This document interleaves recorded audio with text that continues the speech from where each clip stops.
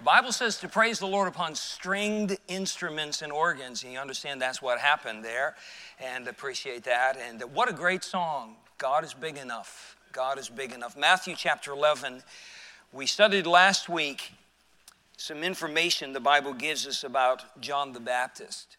It was the Savior who said in verse 11, "Verily I say unto you, among them that are born of women, there hath not risen a greater than John the Baptist." We talked a little bit about his background, a little bit about his ministry, and we saw that amazing compliment that the Savior paid to him. There's never been a man born among women greater than John the Baptist. We looked throughout the Bible, there were a few times that God singled out some individuals and paid such a high compliment. We talked about Job, we talked about David, we talked about Moses and so forth, and we ask ourselves the questions, so what does God think, what does God say when he looks at us? Does he have the same type of opinion of us, the same type of compliment to offer based on our faith and our faithfulness? But that was just one part of the text that is before us, and this morning we want to look a little bit more at this great man that the Savior talked about, John the Baptist. We know from the Bible that John's ministry was prophesied about some 400 years before he was born. In fact, the Savior quoted that in verse 10, "For this is he of whom it is written, Behold, I send my messenger before thy face, which shall prepare thy way before thee."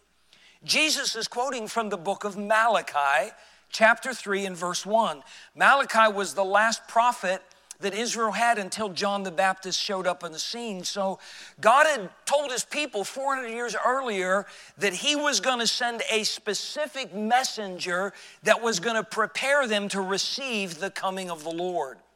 John was one of only a handful of people in the Bible whose birth was predicted or prophesied or foretold by an angel. Luke chapter 1, we learned that his father, Zacharias, his mom, Elizabeth, were old and the Bible says well stricken in age. Evidently, they had prayed for years for a child, and it had never happened until they became so old it was not humanly possible. When the angel Gabriel appeared to Zacharias in the temple one day and let him know that, 9 months from now, your wife is going to have a child. You're going to name him John. He's going to be the fulfillment of Malachi's prophecy and so forth. So there was a lot of spectacular things that were all a part of John the Baptist's life. His birth was miraculous. Again, mom and dad were old and well stricken in age. God had to, if you will, turn back the clock in his mother's body and womb so that she could bear this son. And everything about him was unique. The Bible says in Luke 1:15 that John was filled with the Holy Ghost even from his mother's womb. That's an amazing truth to wrap our minds around. We know in Luke chapter 1, when Mary went down to where Elizabeth lived, after she found out she was going to bear the Christ, she went to her cousin Elizabeth, who was now 6 months expecting. The moment Mary walked into the house, the baby inside Elizabeth's womb kicked and leaped for joy. From his mother's womb, the Holy Spirit somehow let him know the Messiah is in your presence, and he's just kicking up a storm. By the way, that's just one more reason why I believe life begins in the womb. And life in the womb is precious in the sight of God and should be protected like anybody else.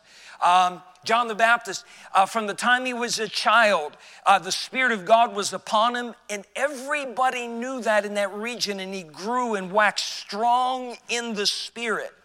John the Baptist introduced the nation of Israel and thus the entire world to the Lord Jesus Christ, letting them know that the Messiah had come. In John 1:29, John was out there in the wilderness with this multitude of people and his closest disciples around him. And the Bible says, the next day John seeth Jesus coming unto him and saith, Behold the Lamb of God, which taketh away the sin of the world. And a few minutes later, he said in verse 36, and looking upon Jesus as he walked, he saith, Behold the Lamb of God. This was a vital ministry. This was an amazing ministry. It is something that Israel never thought would happen again. I'm a student of history. Probably not the best student of history that there is, but among other things, I have studied the history of revivals especially in our country. Do you understand that New England, where we live, was the home of some of the greatest spiritual revivals our nation has ever known? The Great Awakening that started in Enfield, Connecticut, just less than an hour north of us, with Jonathan Edwards preaching the sermon, Sinners in the Hands of an Angry God, swept all over the Northeast, and people were revived, and it's stuff that even in secular history books, they talk about the Great Awakening. Some years later, there was a second Great Awakening, and believe it or not, it started here in the Northeast. In 1857, I believe it was, a layman in a church in New York City got burdened about the sin of his country and of the apathy of churches, and he started a noonday prayer meeting, and what is known in history as the prayer revival was started. By the time it was done, in New York City, at noontime, they were shutting down businesses because everybody was going somewhere to pray. Churches were filled. Saloons were emptied out and closed, and they were turned into places for prayer meetings. It was said as that revival swept the country that 150,000 Confederate troops came to know Christ as Savior as a result of the Holy Spirit. I read about those things, but they're all in the past. They're all in the past. And there's part of me that wonders, am I ever going to see that in my lifetime? I got saved in 1972, and believe it or not, there was a revival in our churches. And the largest church in almost every state in the United States of America was an independent, Bible-believing, soul-winning Baptist church. Anywhere you look, bus ministries flourished. People were being saved and baptized. Bible colleges were being established. And then somehow in the 80s, it kind of all petered out and everything got quiet again. And I keep wondering, am I going to hear about it again? John the Baptist came on the scene at a time when people thought God had stopped listening, that God did not care. They were the dark years, the silent years. And all of a sudden came this man. He was not much to look at as far as the glamour and glitz of the world. He dressed in camel's hair. He ate a basic diet of locust and wild honey. By the way, you understand that John's ministry was attracting the attention of an entire nation when he was in his 20s. He wasn't an old geezer like me. He was in his 20s. His ministry ended when he was about 30. Maybe 31. We're talking about a young man who shook his nation for God. But shortly after the ministry of Christ began, after John pointed out, "Behold the Lamb of God that taketh away the sin of the world," the multitudes that followed John left him. They're now following Jesus. The Bible says John did no miracle, but everywhere Jesus went, he did miracles without number. The Apostle John said that the things which Jesus did, he said, I suppose that if all those things should be written in a book, that even the world itself could not contain the books that should be written. And suddenly the man who had captured the attention of a nation for God no longer has it. Nobody's looking to John anymore. They're following the Son of God, the Lamb of God that John had pointed out. And then all of a sudden, John's ministry is done. It's over. And he is in prison. He had pointed out to King Herod, who was living with his sister-in-law in immorality, that this thing was wrong. It's sin in the eyes of God. And that vile, wicked woman encouraged Herod to throw John into prison. And there he was, in prison. No audience. He still had some disciples that were faithful to him, that tried to encourage and minister him. But the man who turned a nation to God is forgotten by that very nation. He's at a difficult moment in his life. Not that he's never had them before, but never of that magnitude. I don't know if John had hopes of getting out of prison or if John realized this is where it all ends, but there he was confined. The man that the wilderness was his auditorium, and nature was his platform, and all of that is suddenly confined to a little dark cell in the palace of a wicked man. He's experienced a diminished ministry. How hard it would be to have all those multitudes and suddenly they're gone.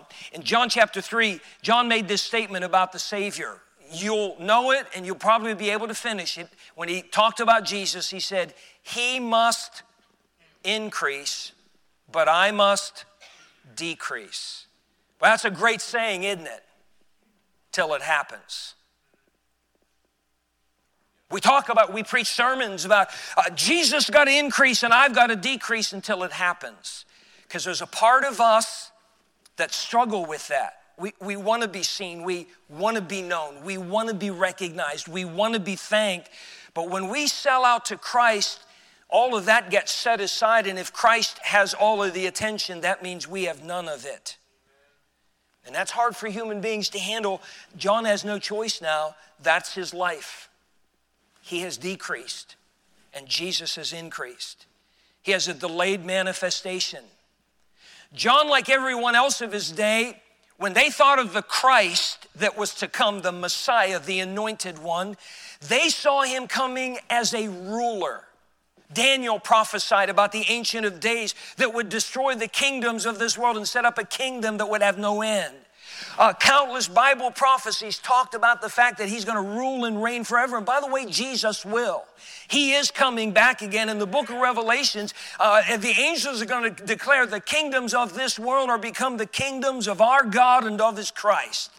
By the way, he still rules. The Most High ruleth in the kingdom of men. We got a bunch of world rulers today that some of them declare that there is no God. The multitude of them live as if there is no God, but they are dead wrong. They think that they're running things. They think that they're in control of the whole things. They're just puppets in the hands of Almighty God, the Most High ruleth. But one day the Lord Jesus is going to step on this earth. He is going to rule and reign. He is going to be crowned King of Kings and Lord of Lords. But it hasn't happened yet, and it didn't happen then, but that's what they thought he came to do. That's what John thought when he said, behold, the Lamb of God that taketh away the sin of the world. He understood the redemption aspect, but he thought it was all going to happen at one moment, and Christ was going to come to get a crown, but he didn't. Jesus came the first time to get a cross. He'll come the second time to get a crown. And so John is in this prison. John has a diminished ministry. Jesus didn't set up the kingdom. Herod's still running the show. Rome is still in charge of the world, and John is a prisoner of all that. And so notice in verse number 2. Now when John had heard in prison the works of Christ, he sent 2 of his disciples and said unto him, art thou he that should come, or do we look for another?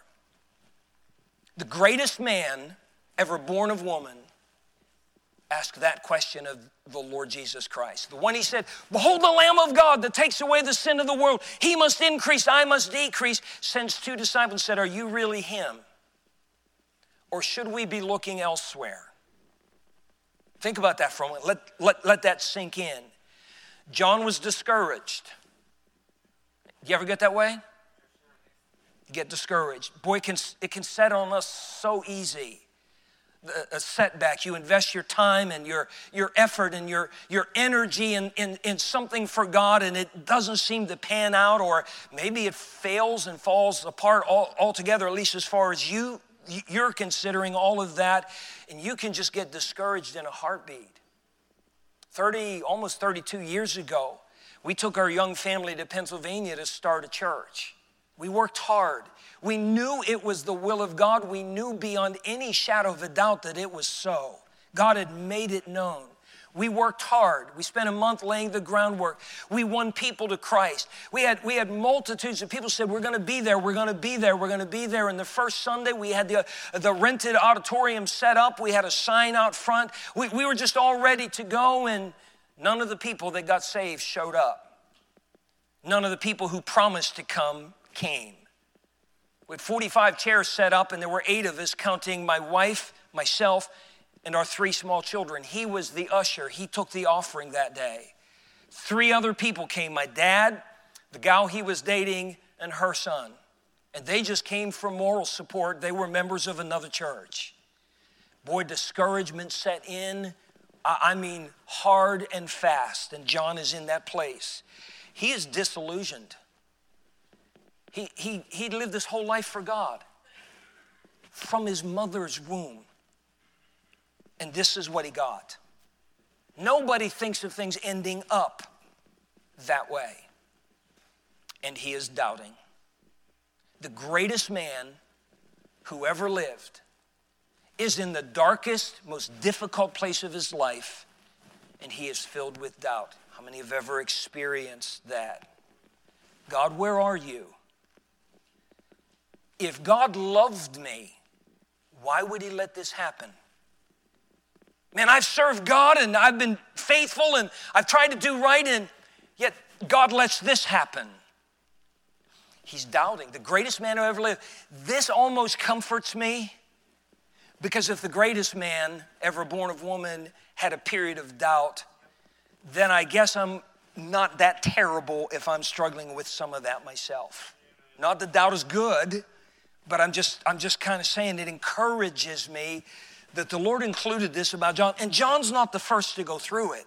In Psalm chapter 13, the Bible gives us a song, to the chief musician, a psalm of David. David, the man after God's own heart, we talked about him last week. That was God's testimony about David. Listen to David's prayer. How long wilt thou forget me, O God, forever? Does God ever forget us? God doesn't forget anything except my sin. And he's chosen to do that. He forgot my sin not because he has problems with his memory like I do. It's God just willfully said, once I got saved, it's done. He doesn't look at me as a sinner anymore. He looks at me as a son of God. But David was there, and something's going on in his life, and he's praying and talking to God, and nothing's coming through. And here's the man after God's own heart. God, how long are you going to forget me? Forever? Am I going to live the rest of my life like this? He goes on, how long wilt thou hide thy face from me? How long shall I take counsel in my soul? I feel like I'm talking to myself. I feel like I'm looking for answers, and they aren't coming from you. All I'm coming up with is, well, maybe this will work or maybe that'll work, and it's all falling flat. Having sorrow in my heart daily. How long shall mine enemy be exalted over me? Do you understand that the sweet psalmist of Israel went through periods where he just doubted that God was even there, that God even heard him, that God even cared? Elijah, the great prophet, in 1 Kings chapter 18, God used him to call down fire from heaven and consume a sacrifice, 63-word prayer, and God answered in a mighty way. And the nation of Israel experienced a revival. And the people that just a few verses before, when he said, choose you this day, is Baal God or is Jehovah God? And the Bible says they just stood there and looked at him. He said, how long halt you between two opinions? Oh, by the end of that day, though, God had showed up and the fire fell from heaven. And those same people, they're no longer halting. They're not divided anymore. They said, the Lord, he is the God. The Lord, he is the God. And Elijah saw a revival. And the very next day, Jezebel puts out a contract on his life.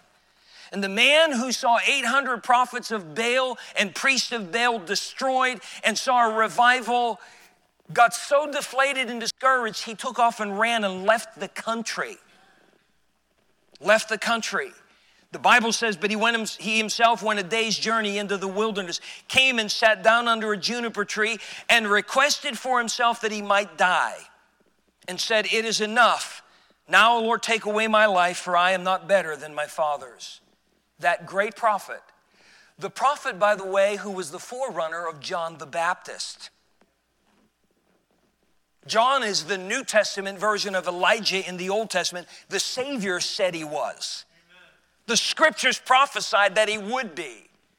Here's Elijah sitting down under a tree, saying, that mean woman's after me and she doesn't like me and I tried to do right and I prayed and fire came down from heaven and it's just not fair, Lord. I just want to die. He didn't want to die. If he did, he would have stayed back there and let her take care of it. And I guess we're minimizing it. He was in a place of tremendous doubt. And he spent another 40 days like that until we went to Mount Sinai and had a meeting with God. So it is not unusual for us as believers to go through difficult places, difficult times, and all of a sudden we fall prey to the questions, where's God? Why isn't God doing anything? Why isn't God changing this? Am I going to just pray forever and not ever see an answer?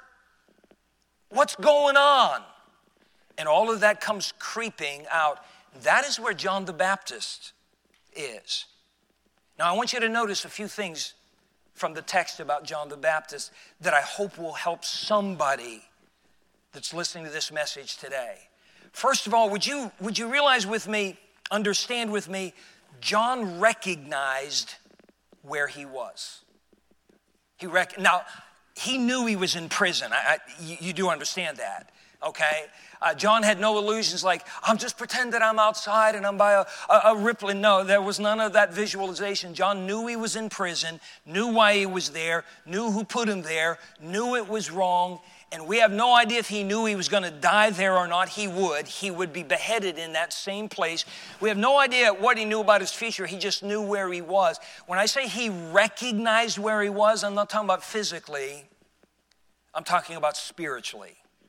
He recognized that. The prison wasn't the problem. Paul and Silas were in a prison, and they were beaten, and they were cast in stocks. There's no evidence that those things happened to John, that he was beaten. He was just cast into prison. But Paul and Silas weren't experiencing the same doubt and conflict that John was. They were singing praises and they were praying, and God sent a great revival. It wasn't the physical prison, it was the inside prison. And John was wise enough to realize something's missing in here. My confidence isn't what it was. I'm doubting the truth of God's word. I'm doubting that Jesus truly is the Lamb of God and the Messiah, and he was honest enough and humble enough to admit exactly where he was. That is hard sometimes for us to do. We don't want to let people know that we're struggling. A lot of preachers in the last decades have dropped out of the ministry or have just suffered in silence because they thought it was wrong of them to admit, I'm struggling with something. And I'm not just talking about a certain temptation, just I'm struggling with discouragement. I'm tired. I'm dealing with things. The stress is taking a toll on my wife and all. And so they would never reach out for help. And some of them their lives fell apart. John the Baptist tells us it's okay to acknowledge where we are. But pride has a way of saying, no, you don't want to do that. Remember, we talk about this a lot in Luke 22, the night before the cross. The Savior told Peter, he said, Simon, Simon, Satan hath desired to have you that he may sift you as wheat. He said, but I have prayed for thee that thy faith fail not. When thou art converted, strengthen thy brethren. The Savior said, you're in trouble. The devil's after you. He wants to get you, and he's after you tonight, and I'm praying for you. And rather than Peter saying, I've got a need, and the devil's after me, and I need God's help to overcome this, I'm fine. I'm fine. You don't have to worry about me. I'll never deny you. Though everybody else here will, I won't deny you. I'm ready to go to prison. I'm even ready to go to the death for you. Was he? Not at all. And he messed up big time that night because he just wasn't honest enough to say, I've got a fault, I've got a flaw, and I need God. Even later that night, the Savior brought he and James and John and said, I want you to pray with me. My soul is exceeding sorrowful unto death. Watch and pray here. He came back and said, watch and pray lest ye enter into temptation. And Peter didn't see any big need about that and just fell asleep. He just wasn't honest and humble enough to say, the Lord's right. I need his help. And he messed up so badly. There are people that have listened to salvation messages, who grew up in church, but knew they were lost. it's okay, you mentioned it in Sunday school. Grew up in a preacher's home.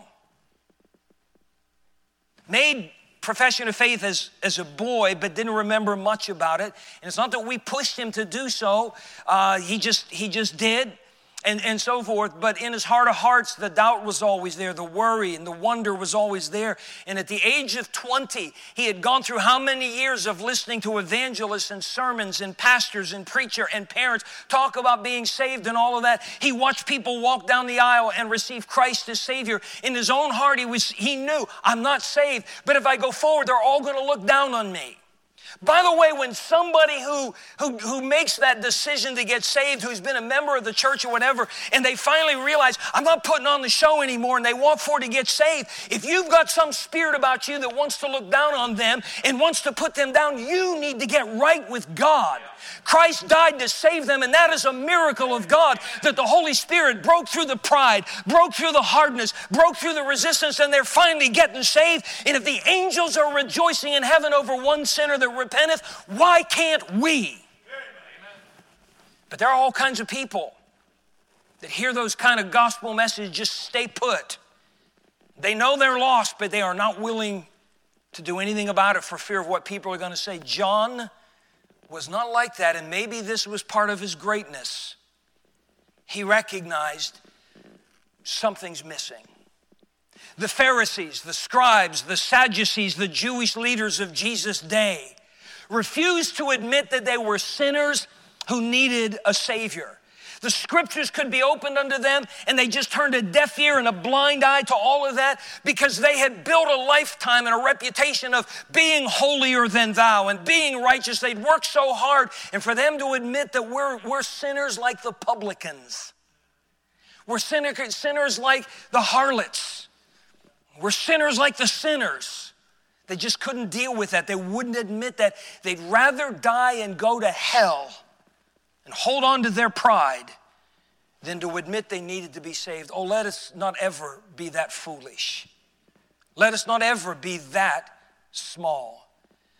King Saul was handpicked by God to be the king of the nation of Israel, and he did all right for a while, and then he got lifted up in pride. 1 Samuel chapter 15, he was given a commandment from God through the prophet Samuel. Go and smite the Amalekites. Destroy them utterly. Don't leave anybody alive, man, woman, or child. Destroy all their animals, destroy all their belongings. God had given the Amalekites hundreds of years to turn back to him, and they'd only gotten worse. And God said, their time is up. So King Saul had a clear command. He went out and he destroyed them, except he saved the best of the sheep and the oxen and the cattle and all of those kind of things, saved the king alive. And God came to the prophet and said, you need to go seek out Saul. He said, I'm done with him.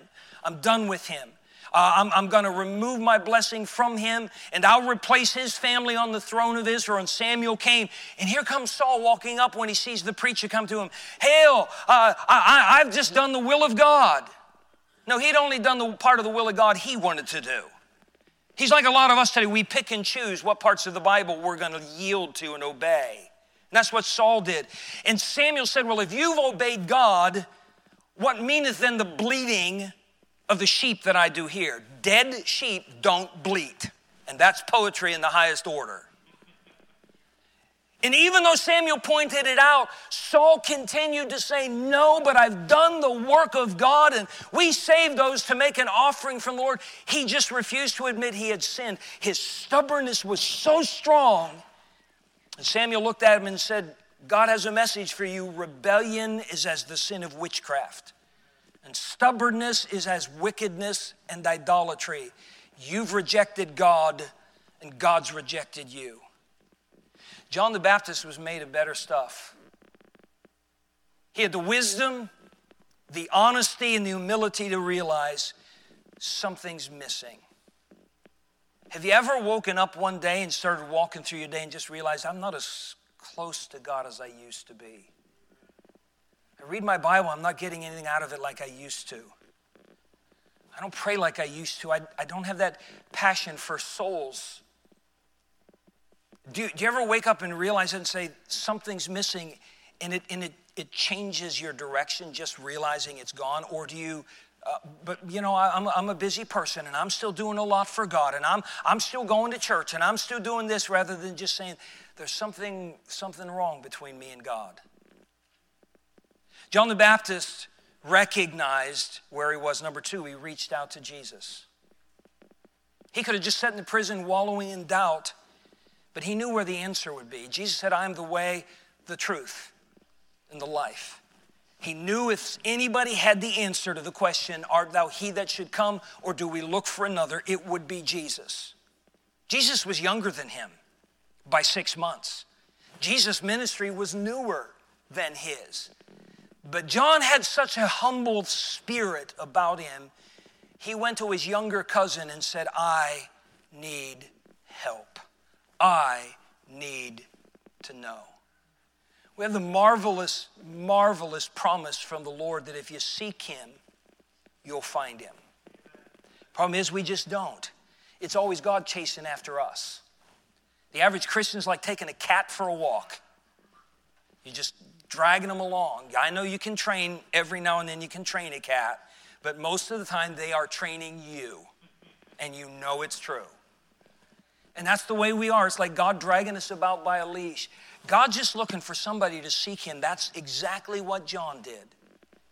He just reached out. David, remember the man who cried, Lord, how long? Are you going to forget me forever? David made this statement later on. He said in Psalm 120, verse 1, in my distress I cried unto the Lord, and he heard me. He heard me. Peter had the opportunity to listen to what God said and respond, but Peter just turned Jesus off. He just said, I can handle it on my own. John had no intention of doing that. John was wise enough and honest enough and humble enough to know, I can't do this on my own. Are you the one? Are you the one? Job's wife lost so much. She lost all of her wealth, lost her house, her clothing, her comfort zone. And she lost all 10 of her children on the same day. We have to assume not just her children, but her daughters-in-laws, her sons-in-laws, maybe grandchildren, lost them all in a single day. I don't comprehend that much grief. Chapter later, her husband, who was the only thing she had left, lost his health. They're living in the city dump instead of the bigged house on the street. Lost everything. Job's wife, rather than seek God and say, Lord, why and what's going on, and God, we need you, looked at her husband and just said, curse God and die. Boy, that comes so easy when we're in the prison, when we're in the garbage dump, when everything's gone from us. But John was of better stuff. If I curse God, I will die, but I'll die alone. I'll die unblessed. And I have no intention of doing that. He died a martyr for Christ. He died with the epitaph, this is the greatest man ever born of woman, because when he recognized I'm struggling spiritually, he reached out to Christ. And here's the last thing I want you to understand. I'm almost doing good on time. He received mercy and grace from the Lord. He received mercy and grace from the Lord. We read the verses with Brother Tim today. We read them last week. Notice in verse number 4, as these disciples arrived to Jesus and they asked him the question, art thou he that should come, or do we look for another? And Jesus answered and said unto them, go and tell John that he should know better than this. Go and tell John that he has defiled my name and I'm so disappointed in him. Is that what the Savior said? Not at all. Do you understand? Jesus never rebuked him and said, you idiot, you should know better. How long have you been saved? How long have you known the Lord? How much have you seen God do? How much of the Bible? The Savior didn't do that at all. When he saw this hurting man reached out, the Savior didn't make him hurt more. He's the healer. He's the great physician.